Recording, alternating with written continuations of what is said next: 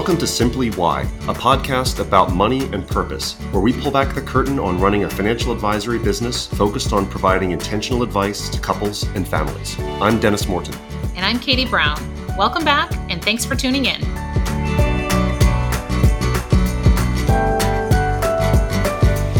Welcome back to the Simply Why podcast. I'm Dennis Morton here with Katie Brown from Morton Brown Family Wealth. Katie, good morning. How are you? Hey, Dennis. Good morning. I'm great. It's Friday. How could you not be great? It is great. This is the first podcast we've recorded since we got back from the Future Proof Festival a couple weeks ago. Yeah. Is it really? Yeah. Oh my gosh. Yeah.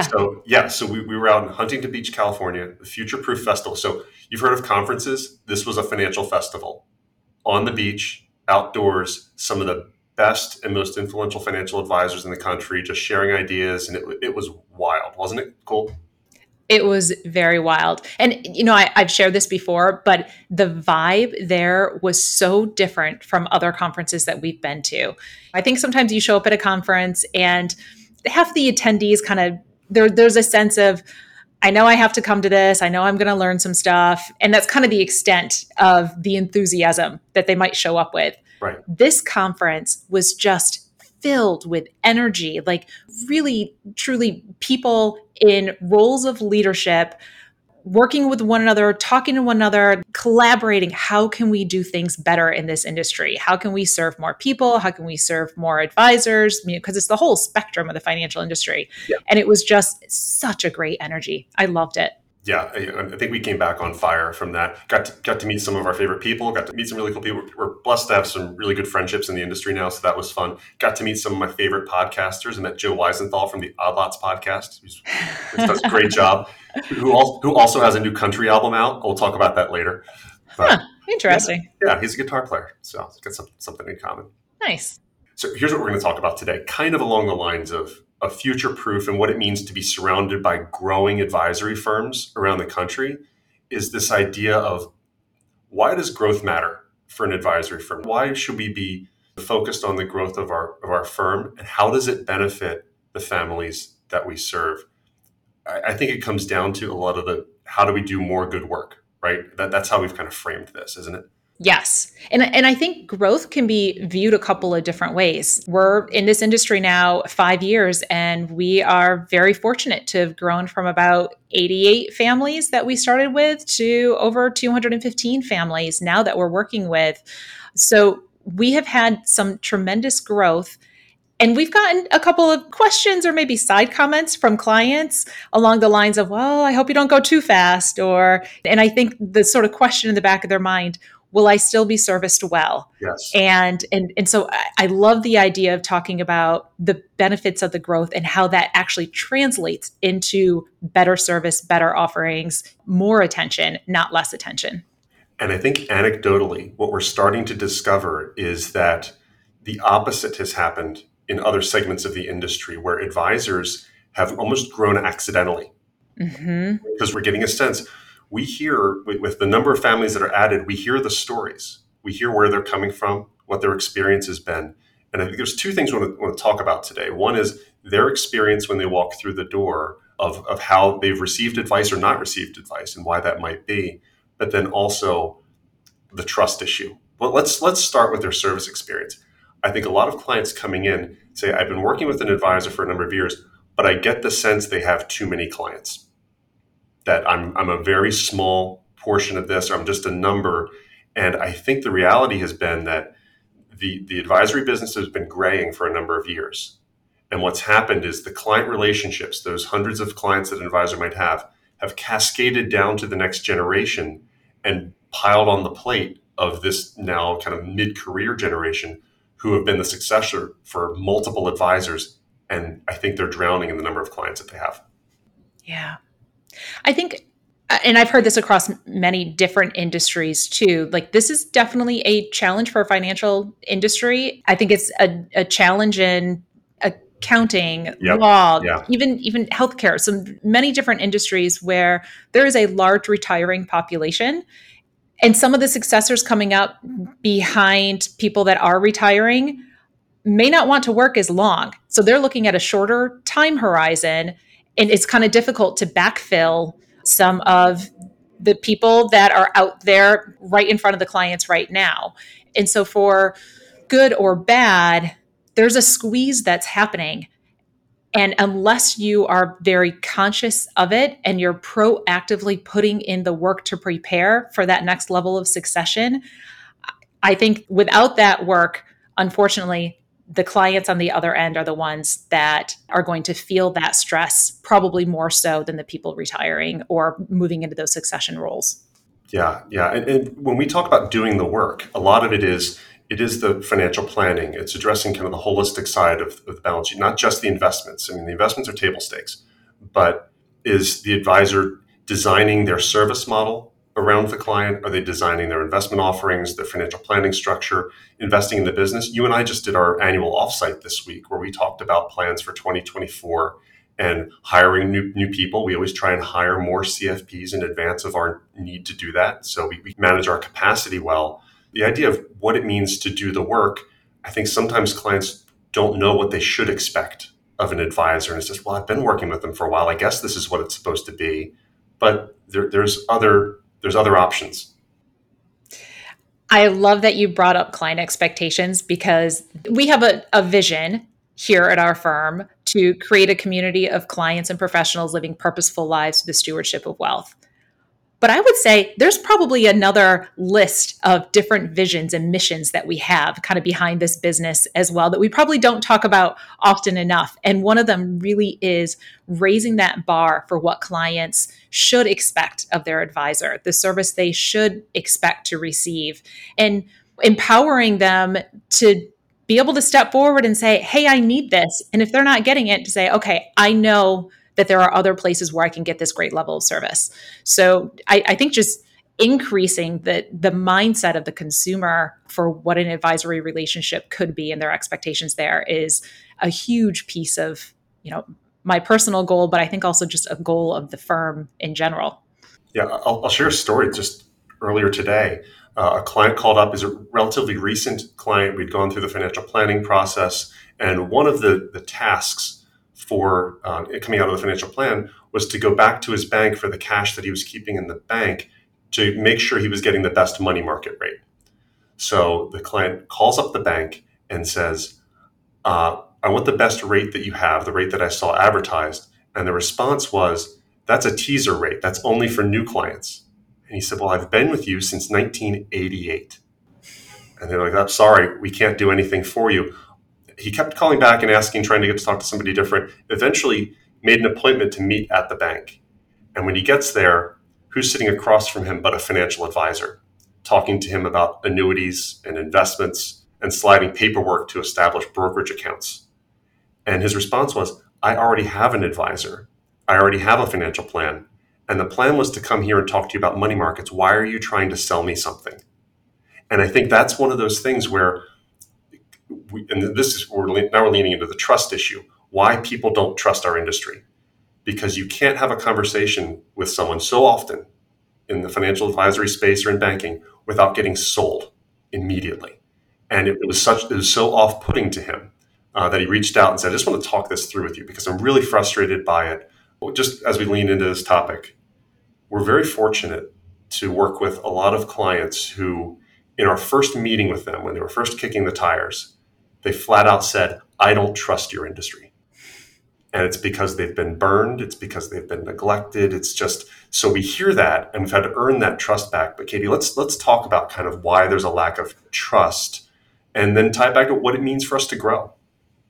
When we say lack of trust, I think it's both a combination of clients feeling as if there's a mismatch between what they are seeking and what they're being offered. And sometimes that comes as an intentional mismatch. Sometimes that comes as a lack of knowledge on the advisor's part of the family and what they truly need. And often that is coming from their lack of capacity. Mm-hmm. I think along the lines of that story that you shared, we also hear stories, and we have very recently, of people both inside of the industry, young advisors trying to find their path in this industry and the experiences that they've had, and also from a client perspective, saying, I just don't think my advisor has the time to work with me and to work with my family. I call, I leave messages, I don't get a call back, or I just flat out haven't heard from anybody in 3 years, 5 years. We have many clients that have come to us where they've said they have not heard from their advisor in at least 5 years.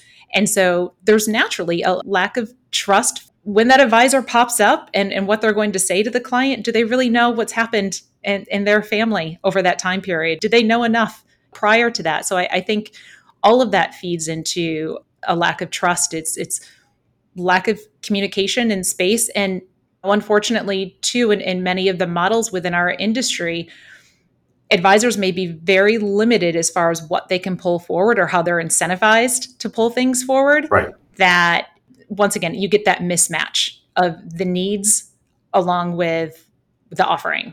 This really comes back to how do you define a successful relationship with your financial advisor? For a lot of people, it feels apathetic or transactional at best, but it takes work is what it is. I mean, if you were to define it, it takes us doing good work and the client reciprocating and engaging and being there and being present. We work a lot with couples. You and I we went out to dinner with our spouses the other night after our planning session, which is an annual tradition, sharing the plans with our significant others. And it's like marriage. It's like parenting. Anything that involves engagement or emotion, like money decisions, sometimes, if you don't put in the work, it can become apathetic or going through the motions. But if you do put in the work, it can be so rewarding. And I think that's a relationship with an advisor. In our best client relationships, that's what we hear, is that they appreciate the work that we do. We appreciate their level of engagement. And it becomes so much different from what they're used to because you're both putting something into there and you're doing the work. Mm-hmm. Is that a fair analogy? Yeah, I think that's a really fair analogy. Now, let's tie that back to the growth. Mm-hmm. Yeah, as we talked about, we've had a nice amount of growth here over the past few years, but how does that show up positively for clients? And why should that matter? Why should clients care? Because I think it means we're getting better. We're not complacent. And it's a matter of looking around, and we talk about our fellow travelers that we meet when we go to the conferences like the Future Proof Festival. There are platforms and technologies being developed all the time that help us to better service. One of the benefits of being independent is we get to cherry pick those. We get to go out and talk to some of these providers, meet the CEOs and the people developing them, and figure out how it's being designed to better serve our clients. So that's one element of growth. But it's also developing our team. Every time we hire a new certified financial planner, it's adding to the pool of people who can continue doing the good work for many years to come. Mm-hmm. And if there's an underserved population out there, then that's an opportunity for us to serve more families and do better. I think that's a worthy goal. We've talked about our big, hairy, audacious goal before for what we think this firm could be, but it feels best when we define it as serve more families. Mm-hmm. That's really it. How do we serve more families? Because if it was just you and I sitting here, there's a lid on that. I don't like the lid idea. I like growing. I like expanding. I like getting better at what we're doing. I think we have. I'm certainly a better advisor than I was 5 years ago. I agree. I think one of the exciting aspects of growth too is we get to talk to more families. So we get to better understand what's unique about each one, but then also where some of the common threads are, where some of the common concerns are when it comes to their plan, investing, communication in their family, whatever the case may be. And as we're growing, we have the opportunity to really reinvest into the business to help figure out where those gaps are and how we best solve for them. It was exciting the other day, taking a step outside of the office and thinking about, all right, going forward, what are the gaps that we need to fill and how can we best do that? At the same time, how do we continue to maintain a cohesive culture and consistent experience for our clients? Our industry is notorious for becoming very siloed so that you get one advisor's input and advice from one person. I think as we're building, we are intentionally trying to keep a consistent approach to how we speak with clients. But as I said, bringing those pieces of professionalism forward and being able to invest into the business to bring that forward for our clients it's exciting. It is. It is. Yeah, and I was just looking through the notes from our session the other day, and a lot of it was about recasting our vision. You know, have a vision that's going to carry us through the first 5 years of the firm, but really checking in and say, is that what it is? And going back 15 years to when I was in the brokerage world, the stories we hear coming out of the advisory experience of others right now, it fascinates me that nothing's changed, or very little has changed over time. It's still salesy tactics and other things, whereas we're sitting here right now saying we get to revisit the vision all the time, and change is a good thing, growth is a good thing, and if we can talk about that out loud, then it makes our clients comfortable with change and growth, which we want them to experience too. A lot of this is modeling behavior, as we've talked about before. Like, I don't want to stop growing. I think that's something where we want to keep developing as people and as advisors in our relationships. And I think it's a healthy thing to be challenging ourselves. Mm-hmm. You know, another good example, I'm going to say a story from yesterday, which I think ties into both of our comments there, the change, the growth, the learning, and also helping to fill gaps as we reinvest. We're in the tail end of testing out a new technology that we hope to bring forward for our financial planning clients that really works through healthcare solutions.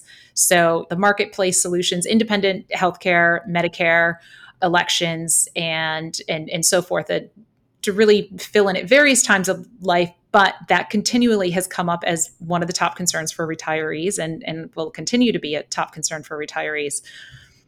And I think we're very clear about where our personal expertise lies and where it doesn't lie.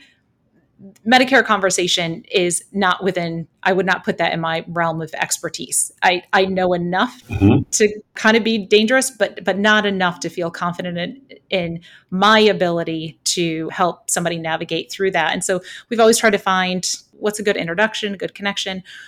So we have this new company that we're working with.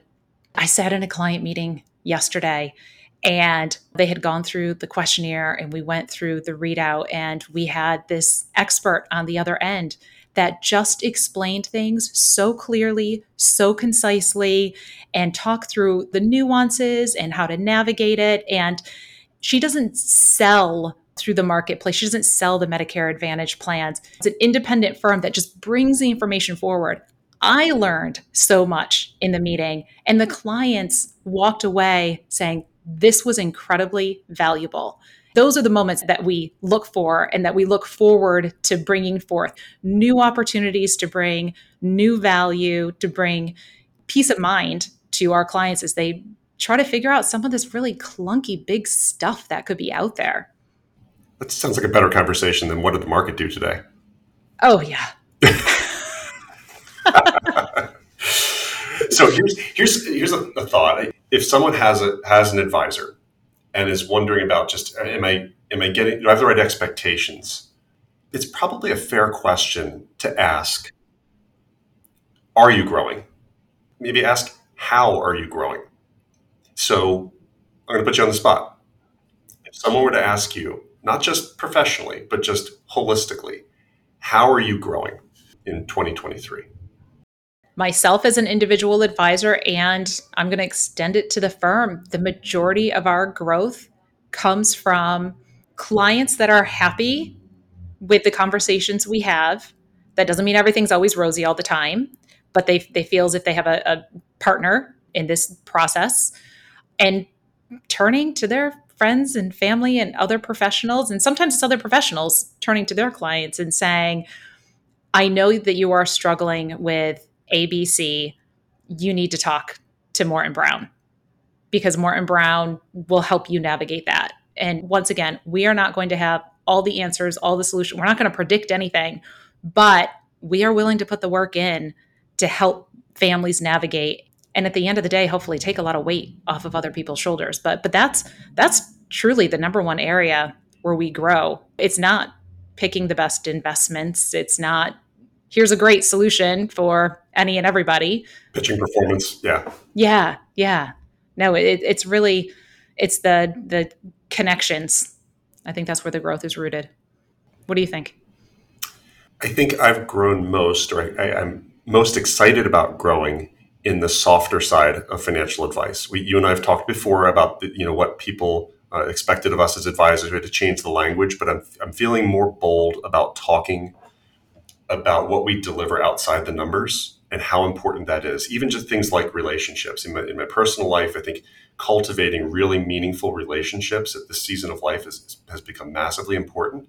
And being aware of how much isolation is creeping into people, and just being able to address the very human side of advice versus just the facts and figures, and not just talking about it, but leading with it. Mm-hmm. That, I think, is an important development.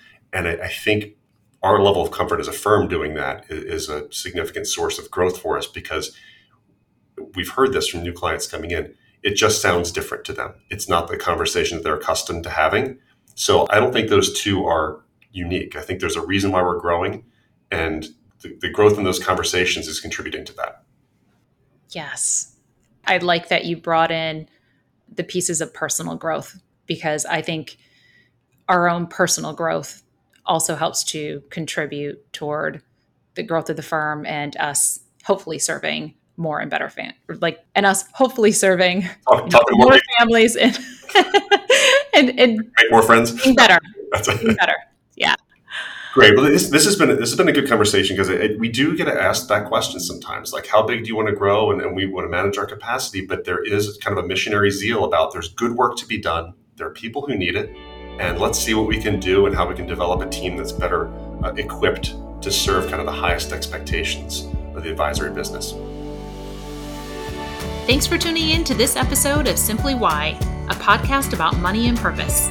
We hope you enjoyed getting to know us, how we approach leading a financial advisory practice, and the work we do every day to help families and couples make important financial decisions. Morton Brown Family Wealth is an SEC-registered investment advisor. This podcast is designed for educational and informational purposes and not intended as investment advice. More information can be found at www.mortonbrownfw.com.